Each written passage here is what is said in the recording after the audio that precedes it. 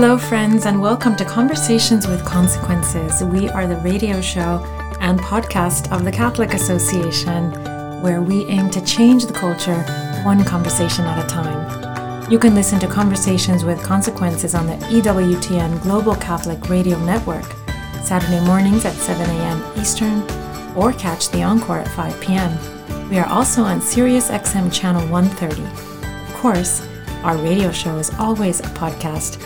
Go to thecatholicAssociation.org/podcasts or directly to wherever you listen to your podcasts. My next guest is Hayley Stewart. She's the editor of Word on Fire Spark, which is the section of the Word on Fire books which are for children. Welcome to the show, Hayley. Thank you so much for having me.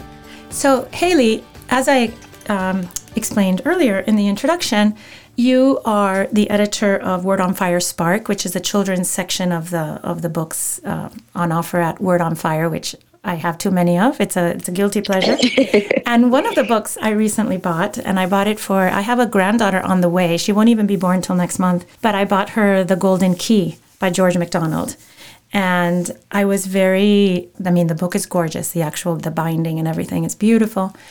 But I was really fascinated by your fascination with George MacDonald, and I thought it'd be such a wonderful thing to talk about. George MacDonald, and I'll let you give us his biography and why he's important, but he happens to be very important to me as a Victorian writer. I love Victorian literature, so he's a minor Victorian, you could say. And also his theology is very beautiful. I'm a daily mass going Catholic, very orthodox in my Catholicism, but he is one of the people that I turn to a lot, like maybe almost every day, for his contact with Christ, which was so stunning to me. I read his Uncommon Sermons, for instance, almost every day, a little section. So, why don't I let you tell our listeners about George MacDonald? Who was he? Why is he important? Why did he light the lights that? How did he light the lights that he lighted, which most people nowadays sadly don't know about? Sure. So George MacDonald was a Scottish Victorian. He was a Congregationalist minister, and he had 11 children, so very big family. And he wrote children's stories, sermons, just all kinds of things. He was a prolific writer, and he's considered kind of the grandfather of the Oxford Inklings. So C.S. Lewis and J.R. Tolkien are really indebted to his fantasy literature, and he was kind of the forerunner for that group. And then he was also very, very influential on the life of G.K. Chesterton, the British writer and Catholic convert and apologist. And so he's somewhat forgotten now, and not a lot of people are very familiar with him and his writings the way we're familiar with Chesterton and Lewis and Tolkien. But he had this huge influence and kind of started this genre of fantasy literature that's now so incredibly popular. Children in the 20th century, early 20th century maybe, and certainly in the late 19th century, they would have read George MacDonald the same way our children, I don't know, watch Nickelodeon, perhaps, right? Is that true? I think he was very widely read at that time, especially books like The Princess and the Goblin and The Princess and Curdie. The collection that we published through Word on Fire has The Golden Key and The Light Princess and Little Daylight, which are all kind of shorter fairy tales that he wrote. But he was a big figure at that time. And I think he still has a huge influence on contemporary fantasy writers like Neil Gaiman or Madeleine L'Engle. They loved and read his work. And so you can see his influence through the decades. And I'm excited about this book, The Golden Key, being reprinted just to get his work in the hands of more young people today. MacDonald was called by Chesterton the St. Francis of Aberdeen. C.S. Lewis called him, I think, my spiritual master. Mm-hmm. I don't know exactly what Tolkien called him, but I know that he was extremely influential in his art, in Tolkien's art, which so many of us have benefited from, right? Especially boys, I think, that love the Lord of the Rings and have seen that hero mythology, that wonderful struggle between good and evil, which we can only really grasp in narrative, right? Let me ask you about narrative. What is it about narrative and the story?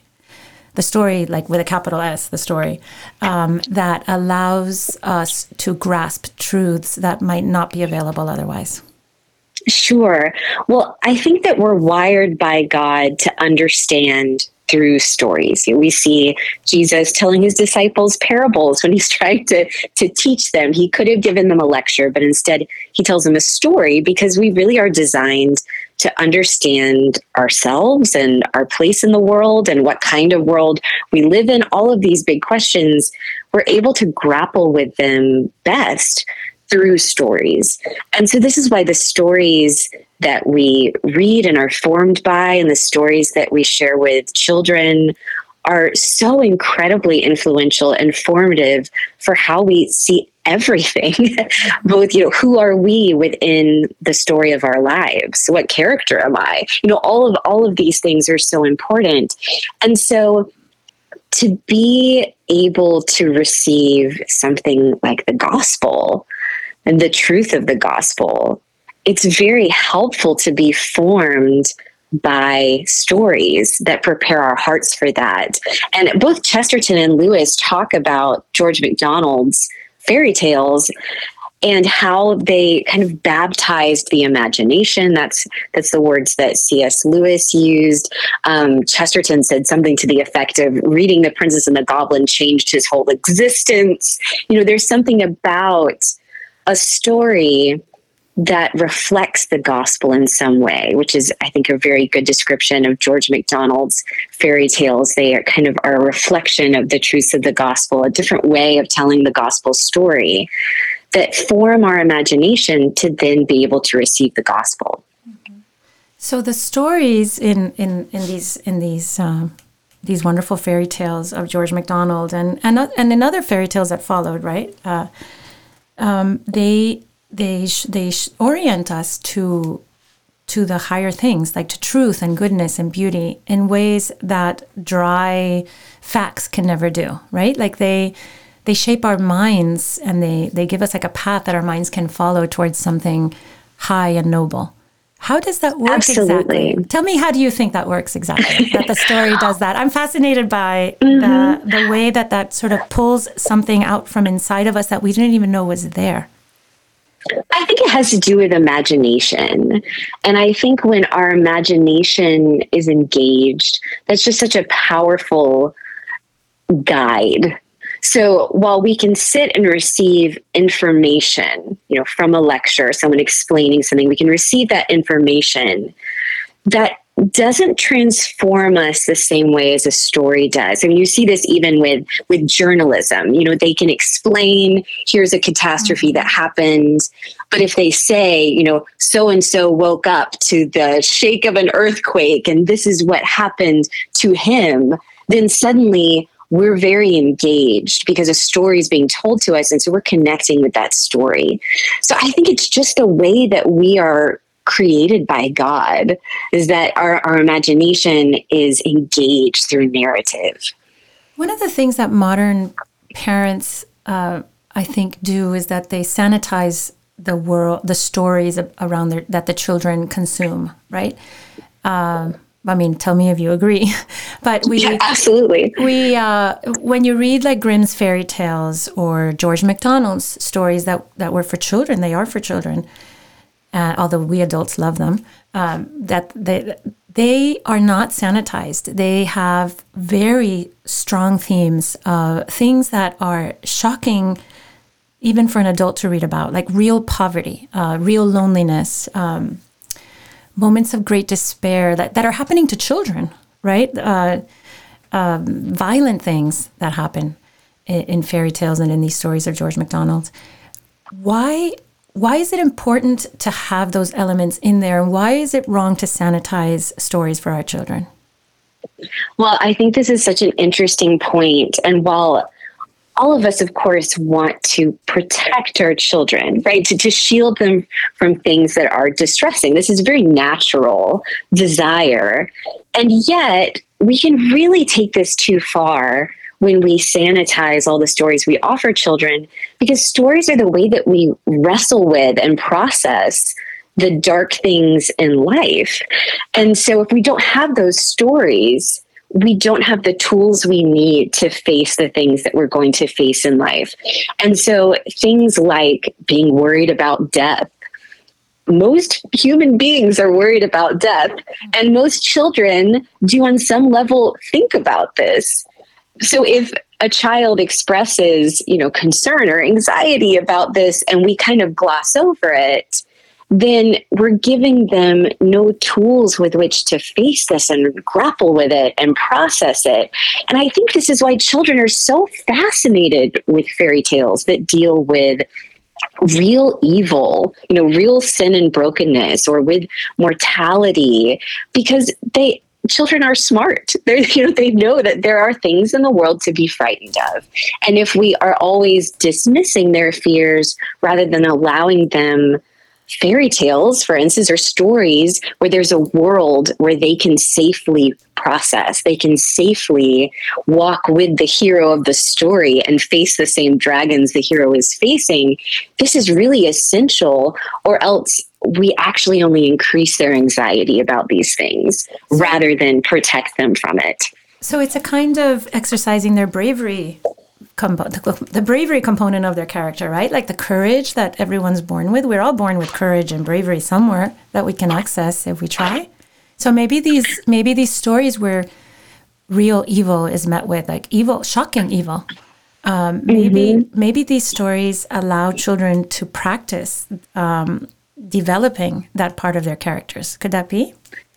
I think that's absolutely true, because the child is reading and connecting with these characters. They're seeing themselves in the characters. And so as they journey with the characters who are having to be brave, who are having to make sacrifices for the people they care about, are having to do all these things, they are really practicing what that looks like.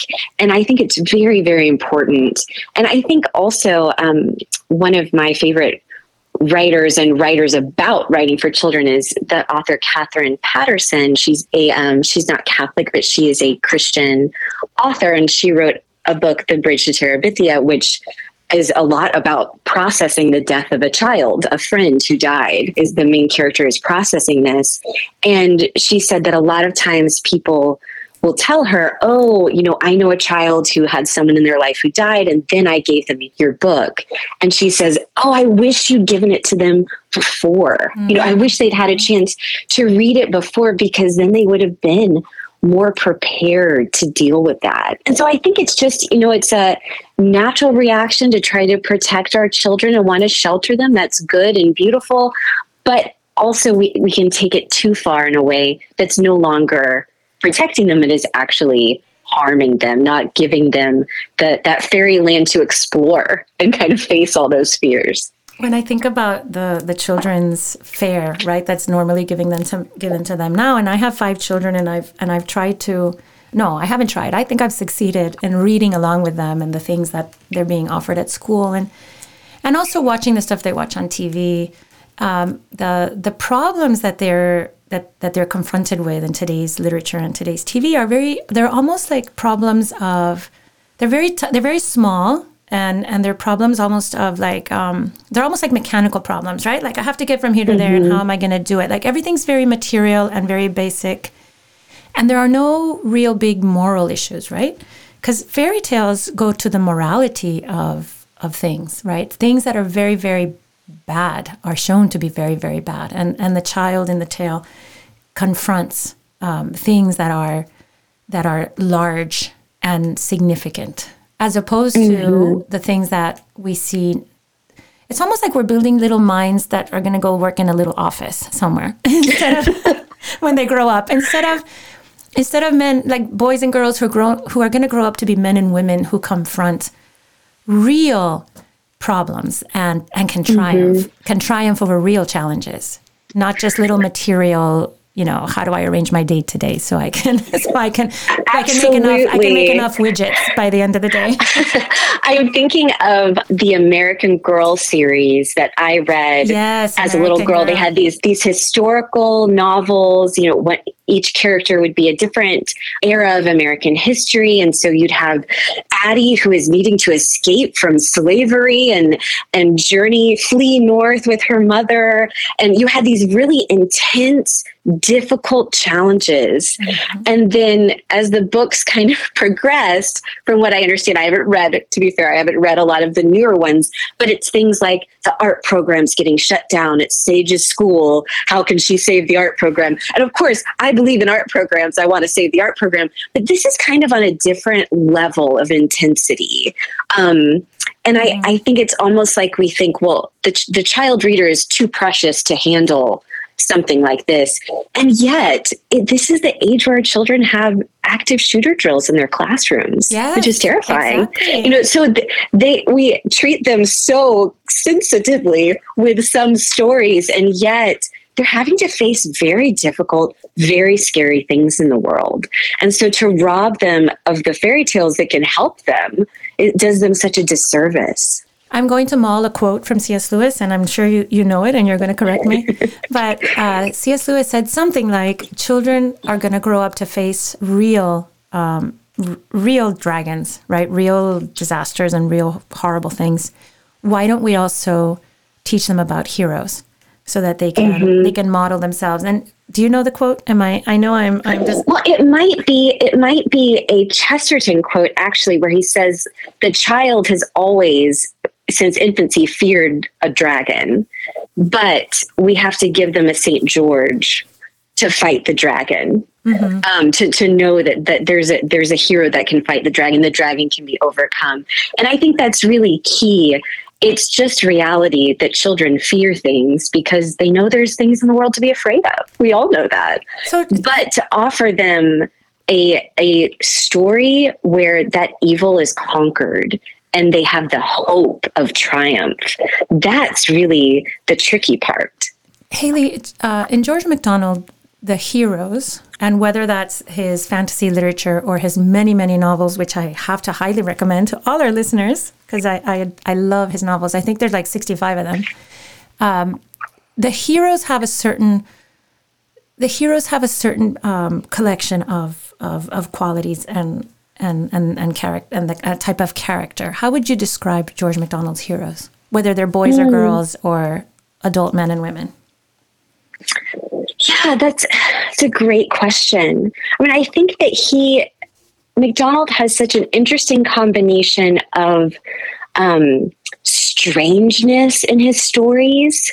It's almost, I've heard him described as he's like a character from one of his fairy tales. He's this kind of strange prophet-like character. And then he has these strange stories. It seems to me, at least in the children's literature that he's written, that there is kind of this innocence and openness in his heroes. It's not that they're incredibly skilled, but they have this sense of openness to a character who is able to guide them to what's true. So I'm thinking about The Princess and the Goblin. Princess Irene finds this woman who lives in a tower above her house and is able to teach her what she needs to know to go on this journey and provide her. So it's almost as if there's this humility that the character has in order to have the courage to go out and to listen to wisdom that's going to guide them on their way.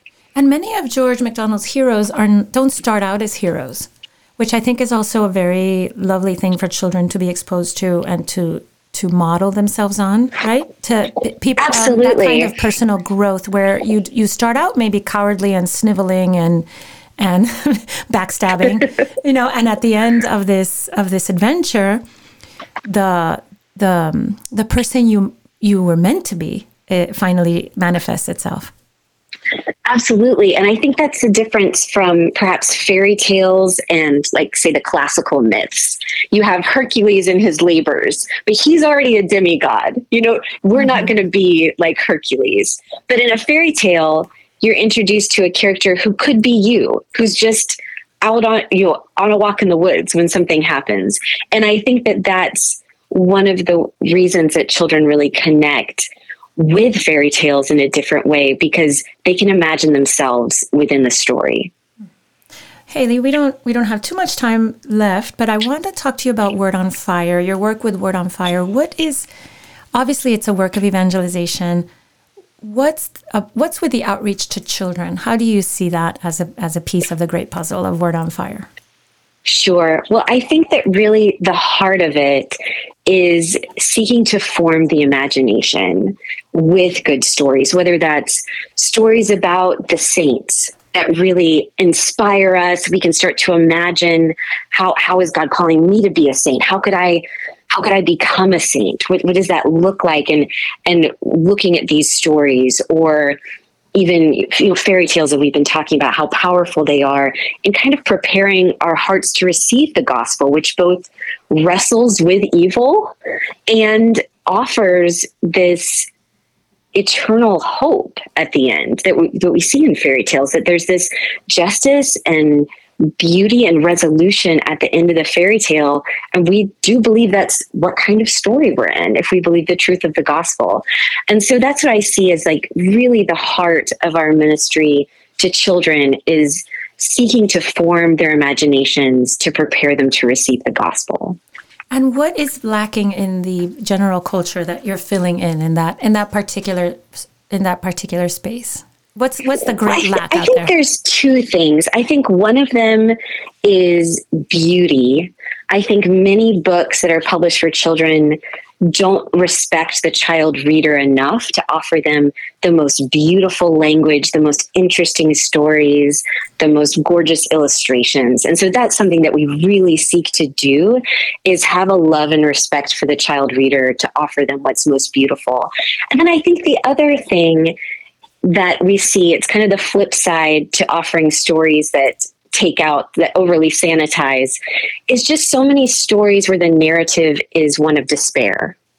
And so to instead offer a narrative of hope that's, more than positive thinking or wishful thinking, everything's going to be fine, but starts to form the imagination with a sense of the kind of hope at the end of the fairy tale, that everything that's wrong is going to be set right. And that's what kind of universe we live in.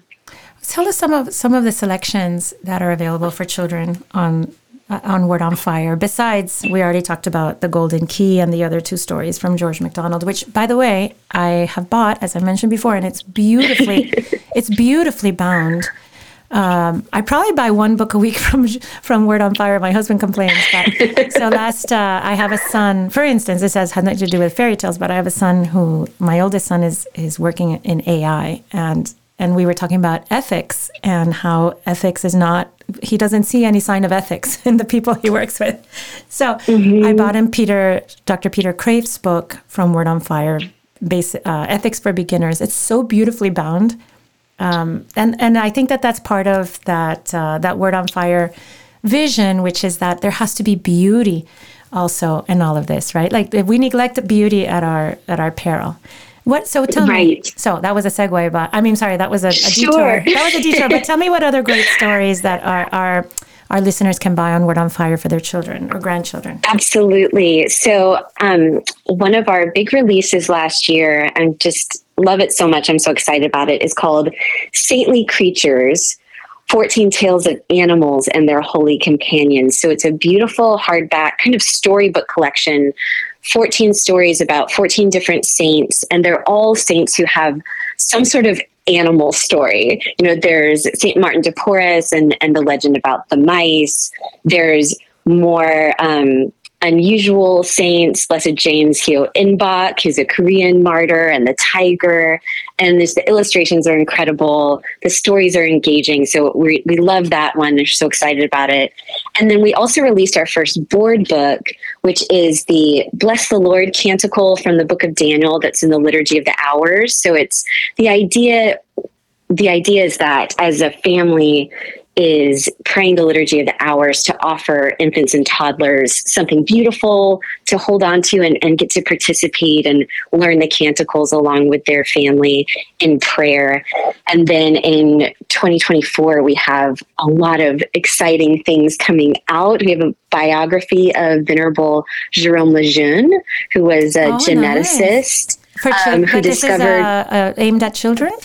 Yes, it's a picture book biography. So it's just a beautiful story about he's discovered the chromosomal component of Down syndrome and became this advocate for the lives of these unborn children. And so it's just this really beautiful story. We have a story of called Princesses of Heaven. It's a collection of female saints for kind of the age 3 to 6 little girl age range. And then we have 2 books that are called Shine a Light books, Light of the Saints and Light of the Sacraments, which is coming, second one is coming out soon. And you shine a flashlight on one page and you can kind of see an image on the page in front of it. So it's really great for showing the sacraments and kind of showing the invisible grace that's happening behind the scenes of each sacrament. So that one's a lot of fun. Oh, well, I confess to having already bought 3 or 4 of these, and my husband will just have to put up with me buying more. I picture my granddaughter who's coming sitting and being read to at first by her mother and father. And what attracts me so much is the evangelization it will do for the parents who are sitting and reading. And, let's face it, a lot of parents with children, the parents aren't well formed, and these books are going to have such a beautiful effect on the entire family. So thank you so much, Haley Stewart, editor of Word on Fire Spark, for the beautiful work you're doing, bringing truth and beauty and goodness to children through books. Well, thank you so much for having me. This was so fun to talk about.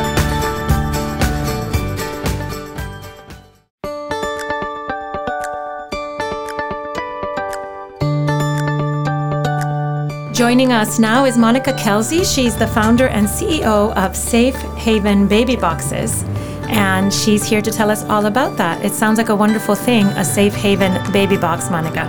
Oh, well, thank you so much for having us. We really appreciate it. Tell us about what is a Safe Haven baby box to start with? Safe Haven Baby Box is extension of the already existing Safe Haven law that's in all 50 states, where a parent can walk into any hospital in America, hand a worker their newborn, turn around, no questions asked. The box just takes it one step further and allows a parent to place a child in an electronically monitored box that calls 911 on its own. It's heated on the inside. The babies are inside for roughly about 2 minutes, but it allows the parent anonymity where they don't have to walk in and hand their child to a person. They can actually place their child in this box knowing that on the other side of that box is a firefighter or medical staff at a hospital. This used to be something that existed in the Middle Ages, and I think it still exists in very old hospitals in Europe, where there's an actual opening where a young mother, a young father, or anybody who wasn't able to care for an infant could just come and place the baby in that warm, safe space. Or maybe we can imagine it in convents, right? Like you might bring a baby and ring a bell and run away. So it's hard to believe that in this day and age is still necessary, but obviously it is. And your own particular story, tell us about your own personal story, which I know you don't mind sharing. Absolutely. So, back in 1973, there was no Safe Haven law. And my birth mom was 17 years old. She was brutally attacked and raped and left along the side of the road. And this, of course, was when abortion was illegal in our country, even in the cases of rape and incest. And I'm not here to debate abortion. I'm just stating that the law wasn't there, and that probably saved this child's life. And so she was hidden for the remainder of the pregnancy, and then she gave birth in April of 1973 and abandoned her child 2 hours after that child was born and that child was made. And so I do stand on the front lines of this ministry as one of these kids that wasn't lovingly and safely and legally and anonymously placed in a Safe Haven baby box by a parent that wanted me. And so this is my legacy, and I am their voice. And it's an honor to walk alongside these moms who choose this, and then also their children who are growing up knowing how special they truly are because their birth mother loved them so much that they kept them safe and placed them in a place where they knew they'd be taken care of. Monica, I have my fifth child is a little girl from China, and in China there's no safe haven law, and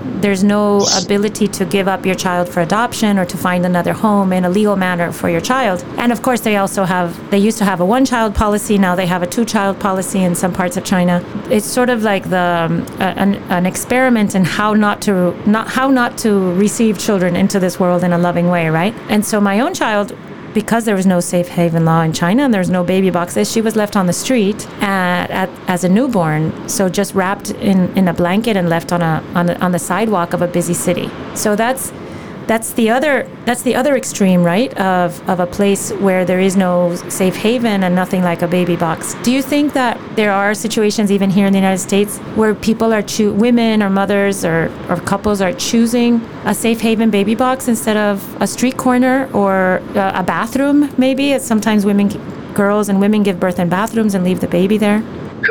We're hearing from a lot of these parents who are utilizing our safe haven baby boxes, and I can tell you 100% yes, that these babies would not have been surrendered safely and legally if it wasn't for the baby box. And so, we just had this past week, we had 2 babies in boxes, one in Berlin, New Mexico, and one in St. Louis, Missouri. And it's working. The process is working. These women see the process. They've already exhausted all of their other options. They've looked into adoption plans. They've looked into parenting plans. They've looked into walking into a facility, and they don't choose those.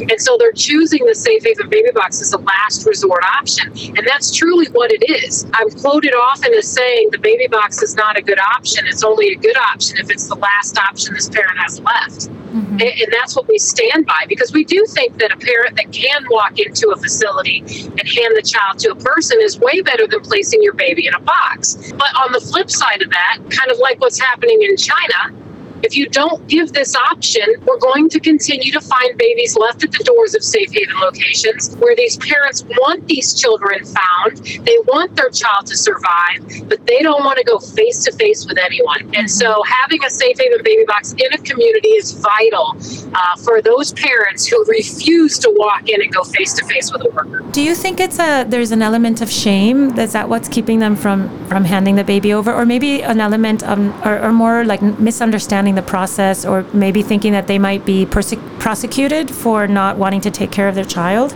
things like that? I think all of the above. Mm-hmm. I really do. I think, one, we need better education on the safe haven law in general. We also, some of these babies have illegal substances in their system, and these parents don't want to be prosecuted. And so that's another case. So I think everything that you could possibly imagine could possibly go into a safe haven surrender. I mean, some of these babies are being saved, from abuse. And so, having options for parents to allow them to choose what they want, what they feel is best for their child in any situation, I think really speaks volumes to a society that allows a parent to make that choice. I get people that say all the time, the safe haven baby box, why would a mother choose that? Why would she not? Why would she not? All it is a closed adoption.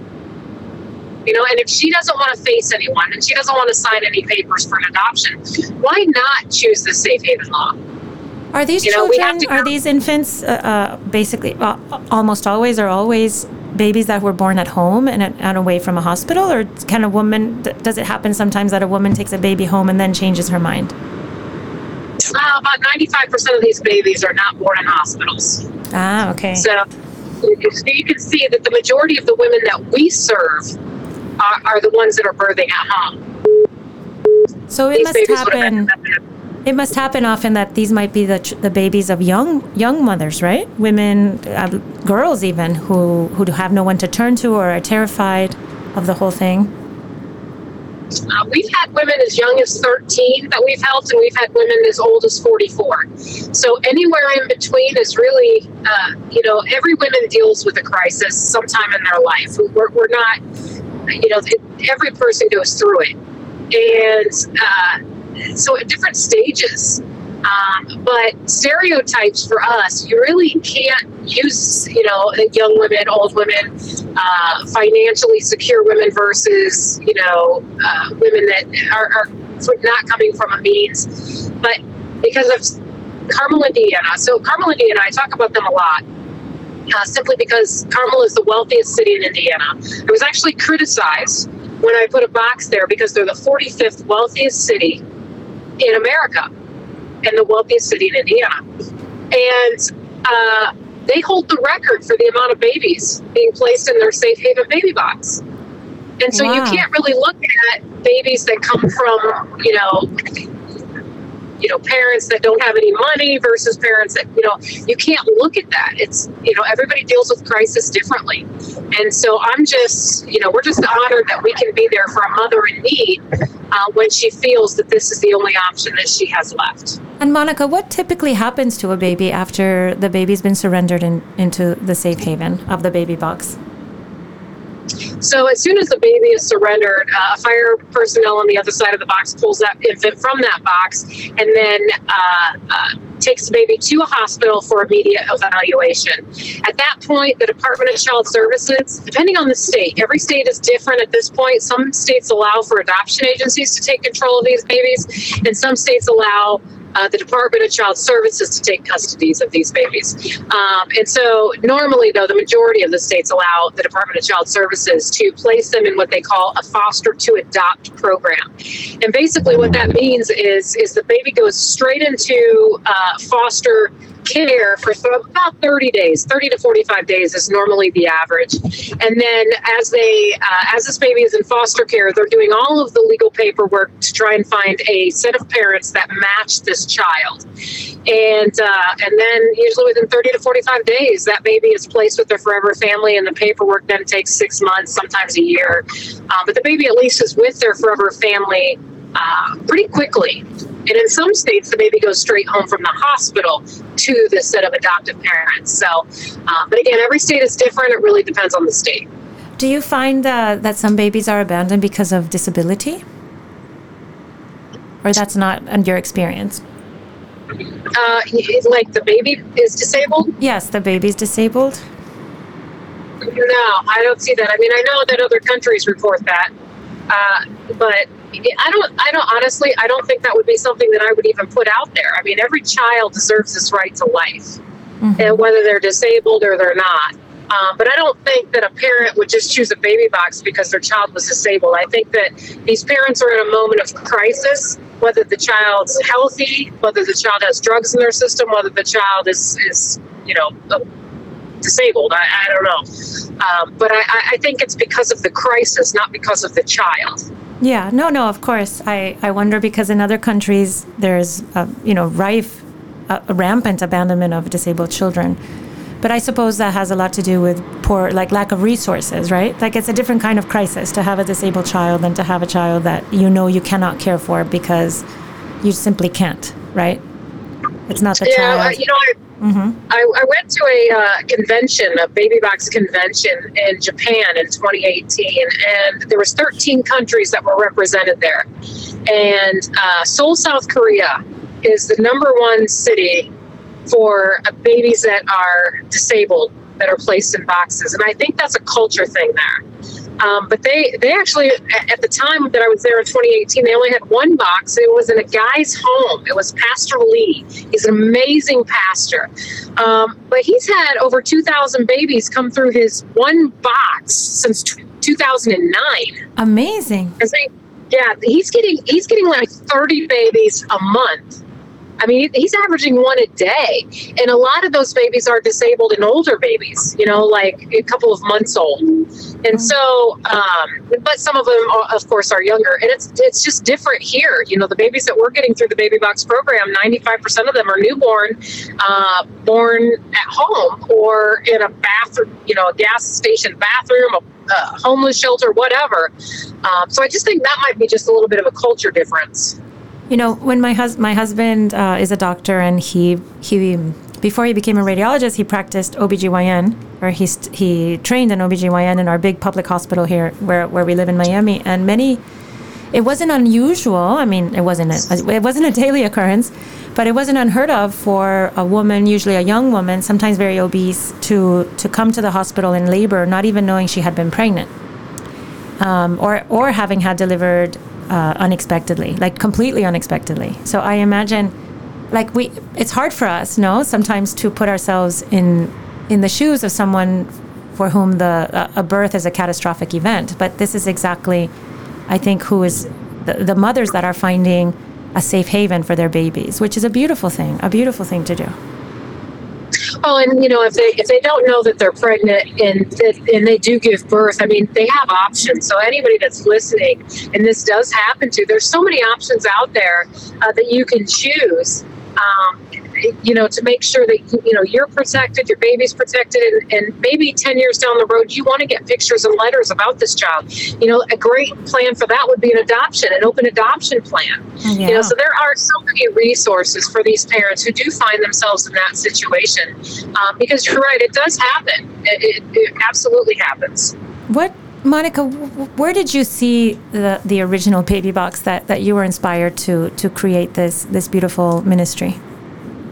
I was in Cape Town, South Africa, and there was a what they call a baby safe in the side of a church. And it's interesting, too, because this church was the only church in Cape Town that had a baby safe. And so Christ literally, I mean, my whole life, I look back now and I think, how blessed am I to have been in every position that I was in to get me to this moment. Mm-hmm. where I live my life today. And there is no mistaking it that I was meant to be there on that day, at that time in my life, how I could make this work in America. Wow, that's beautiful that you were able to see that and have it activate a beautiful mission for you. And how do these safety baby boxes, how does it work? I mean, you propose it, or is it something that a parish or a hospital or can invest in? How does that work? So we don't go looking for locations. I think people, that's probably one of the misconceptions, is these locations are calling us. I mean, we're finding a baby every 3 days in America, in dumpsters and trash cans. And if you're down in the Miami area, you probably heard about that infant that was just pulled from that dumpster last month by a construction crew.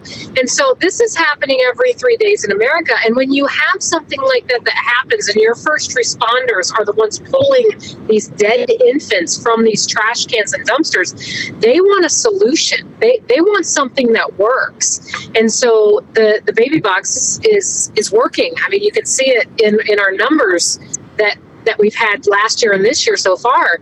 And so they're contacting us, asking, how do we get this? What can we do? Can we partner with you? And 95% of the locations don't pay for the box. We find donors and supporters that want to sponsor it. And, and it's interesting too, because Florida's actually kind of fighting us a little bit about putting baby boxes in. And we don't even want any money from the state of Florida. We don't want any money. We don't want anything from the state of Florida. We just want the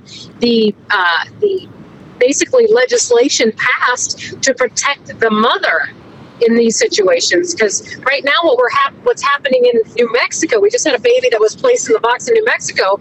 Well, Child Services there is looking for the parent, and it's because of their statute. It's because of their law. It needs to be adjusted.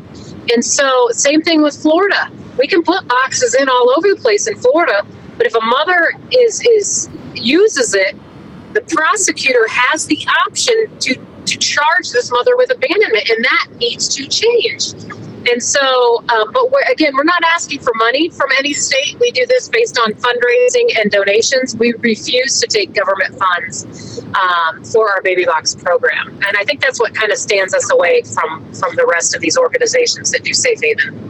Monica, where can our listeners who are inspired by your beautiful program go to donate? They can go to shbb.org. Just click the Donate Now button. There's a link on there where you can donate with a credit card, or you can mail us a check.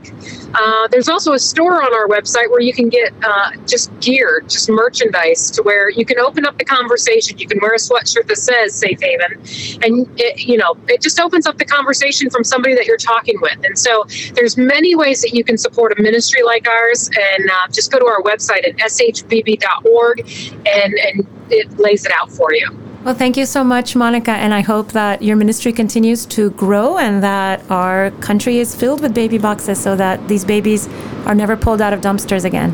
So thank you, Monica. Thank you so much for having us. And now Father Roger Landry offers a short and inspiring homily for this Sunday's Gospel. This is Father Roger Landry, and it's a joy to join you again and ponder with you the consequential conversation Jesus wants to have with us on the first Sunday of Lent, as we will journey with Jesus into the desert. Most people have little desire to go to the desert, certainly for no more than a tourist visit.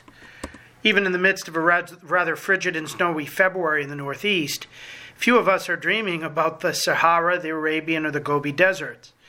But at a spiritual level, we should always have a great love for the desert, because the desert is what helps us to understand the 40-day pilgrimage of Lent, which we join and imitate Jesus in the desert and ponder the fruits of what he learned and experienced there upon his return. Every Lent, the same Holy Spirit, whom we read in this Sunday's Gospel, drove Jesus into the desert, wants to drive us into the desert with him. Lent is meant to recapitulate Jesus' 40 days away from everything, so that we, apart from every distraction, can focus on our relationship with God and others and on who we are. And with Christ's help, can confront and overcome the way the devil seeks to distort those relations and that image. To go into the desert is increasingly difficult for us today. We're so connected that if we're out of cell phone range, we can easily feel totally lost. While the Lord is not calling us physically all to go to the sands of the Mojave, he is calling us to the state of the desert, removing ourselves from distractions, from our screens and devices, newspapers and magazines, and the various things that may be fine in themselves, but crowd our lives with so much noise that we can't hear God, and with clutter that we can't see God. The first temptation we face in Lent is to refuse to go into the desert with Christ, to think that our Lent can be complete if, for example, all we do is give up booze and sweets. We need silence. We need prayer. As Vatican Cardinal Robert Sarrat from Guinea wrote in a recent book, The Power of Silence, God is silence and the devil is noisy. God's first language is silence. In order to understand this language, we must learn to be silent and rest in God. God waits for us, waits for silence to reveal himself. Regaining the sense of silence is therefore a priority, an urgent necessity. The true revolution comes from silence. It leads us toward God and toward others. So the first big hurdle in Lent is for us to hear Christ's voice from the desert saying, "Come away to a deserted place all by yourselves and rest a while." The next lesson we need to grasp is what's supposed to be the fruit of that time in the desert. What does the Holy Spirit who drives us to this Lenten desert experience want to help us to achieve? Jesus shares this lesson with us as soon as he's finished that 40-day retreat. He returns saying, "Repent and believe in the good news." These are the words he shared with us earlier this week as we were marked with ashes on Wednesday. To repent, what metanoia means in Greek, is to revolutionize the way we look at things, at the world, at ourselves, at others, so that we might put on the way Christ looks at things. It means to turn one's thoughts around, or better, right side up. It's as if we've been going in one direction. Jesus tells us, stop, turn around and go in this new direction. Jesus is not calling us to a minor course correction, but to something far closer to a 180-degree turn. He wants us all to examine those parts of our life that are not in alignment with him and convert in such a way that we begin to turn with him full time, which is what convertere means. That's what he hopes to accomplish in us by our 40 days with him in prayer and silence.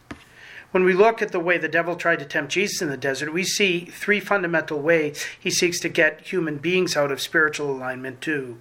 Yet we also learn there how Christ teaches us to come back into alignment, which is what Jesus precisely wants to help us to do each Lent. As we see in the lengthier accounts in the Gospels of Matthew and Luke of Jesus' temptations in the desert, which must have been related by Jesus himself since no one else was there, we see that one diabolical temptation is to try to get Jesus and us to disorder our relationship with God the Father. This happened when the devil tempted Jesus to throw himself off the parapet of the temple, presuming that God would save him by sending his angels to prevent his even dashing his foot against a stone. The devil seeks to tempt us to believe that God will prevent any harm to us or others whenever we do something risky or fatal. The devil wants to get us to jump off various cliffs and then blame God for letting us suffer. He tempts us ultimately toward spiritual suicide. Jesus shows that the proper response is never to put the Lord our God to the test. Never. But in fact to love him and throw ourselves into his arms rather than from dangerous precipices into sin. The second temptation is to disorder our relationships with others. The devil promised Jesus that he would give Jesus rule over all the cities of the world, to be control over everyone else, to have them serve him rather than he serve them, if only he would take the bargain of falling down before the devil in homage. Jesus resisted this temptation toward a type of diabolical control by quoting scripture about worshiping and serving the Lord our God alone. The devil tries to tempt us too to distort our relationship with others, so that we will seek to exercise dominion over them, to try to control them, to have power over them. The antidote is to follow Jesus' advice, to serve God and others made in his image and likeness, reverencing the Lord in them, striving to serve them with love rather than be served, ultimately to lay down our lives for them as Christ himself did.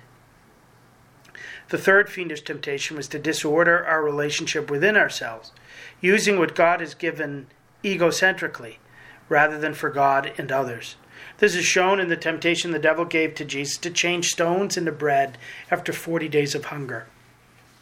How strong this temptation must have been for someone so famished. But Jesus replied that we live not on bread alone, but on every word that comes from God's mouth. We're supposed to use our talents not selfishly, but for God and others, and ultimately for our own true good, that the word of God may be done in us.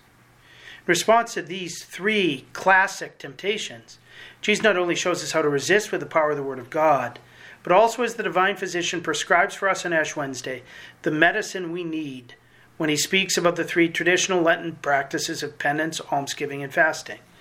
Prayer helps us reorder our relationship with God against the temptation of presumption. Almsgiving helps us to reorder our relationship properly with others against the temptation of power and control. Fasting helps to reorder ourselves within, making sure our body obeys a properly formed conscience against the temptation to order everything to satisfy our pleasures. That's why the three practices constitute a crucial part of our Lenten program of living with Jesus in the desert and entering into his resistance to every temptation. Prayer, fasting, and almsgiving are not part of a spiritual multiple choice test, but are a three-drug cocktail we need to treat the illness of sin. Prayer strengthens our faith in God, fasting our hope toward the fulfillment of our physical and spiritual hunger, and almsgiving our love for others as Christ has loved us. They are at the root of our spiritual renewal as we seek to unite ourselves to Jesus as he fasts, as he prays, as he gives us himself. This Lent, as the Spirit drives us into the desert to be with Jesus, Jesus, out of mercy, is not going to have us fast the entirety of our time. This Sunday, he will feed us with the nourishment that satisfies hungry hearts, as he gives himself as the word that fills our silence. The Mass is where our fasting, prayer, and charity reach their zenith. In preparation for the Eucharist, we fast at least an hour so that we may hunger more and more for every word that comes from the Father's mouth, and especially for Jesus, the Word made flesh. In the Mass, we enter into the supreme form of prayer, Jesus' own from the Last Supper and Calvary. And we not only receive the greatest alm of Jesus, his body, blood, soul, and divinity, but are helped by him from the inside, so that we might do this in memory of him, living truly charitable, Eucharistic lives, giving our own body, blood, sweat, tears, and heart in loving service to others. So we prepare to receive Jesus on the first Sunday of Lent. We ask him for the grace to live this 40-day calling, to come apart from the crowds with him to a deserted place in the most bold and holy way possible, so that we can experience the joy that comes from repentance and faith and become signs with him to the whole world that this is indeed the time of fulfillment and the kingdom of God is at hand. God bless you.